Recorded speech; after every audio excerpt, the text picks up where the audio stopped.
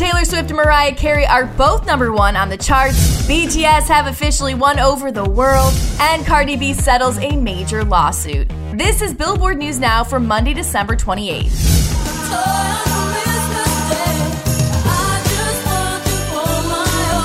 First up, the Queen of Christmas does it again. Mariah Carey's All I Want for Christmas Is You returns to number 1 from number 2 on the Billboard Hot 100 Songs chart for a 5th total week on top. The song, originally released on Carey's album Merry Christmas in 1994, first reigned for 3 weeks last holiday season and added its 4th frame at number 1 2 weeks ago. Begging for you to take my hand, wreck my plans, that's my man. And it's another big week for Taylor Swift on the Billboard 200 as her latest album, Evermore, holds the top spot for a 2nd week in a row.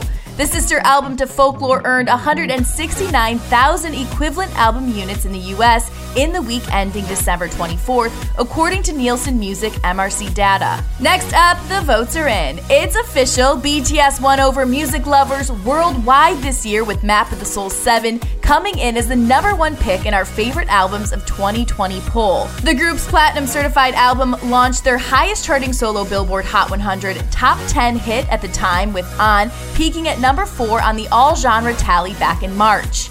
Coming in close second was Folklore, Taylor Swift's first surprise album set of 2020, and Dua Lipa's Future Nostalgia rounds out fans' top 3 picks by coming in 3rd place. He bought a phone just for pictures of his wet and cushy. Next up, Cardi B had a little something extra to celebrate over the holiday weekend. 2 years after former manager Clenord Shaft Raphael sued the WAP rapper for $10 million, alleging breach of contract, unjust enrichment, and defamation, which was met with a $15 million counterclaim from Cardi, alleging that he signed her original deal without a lawyer present. Both legal matters were reportedly dismissed in court last week.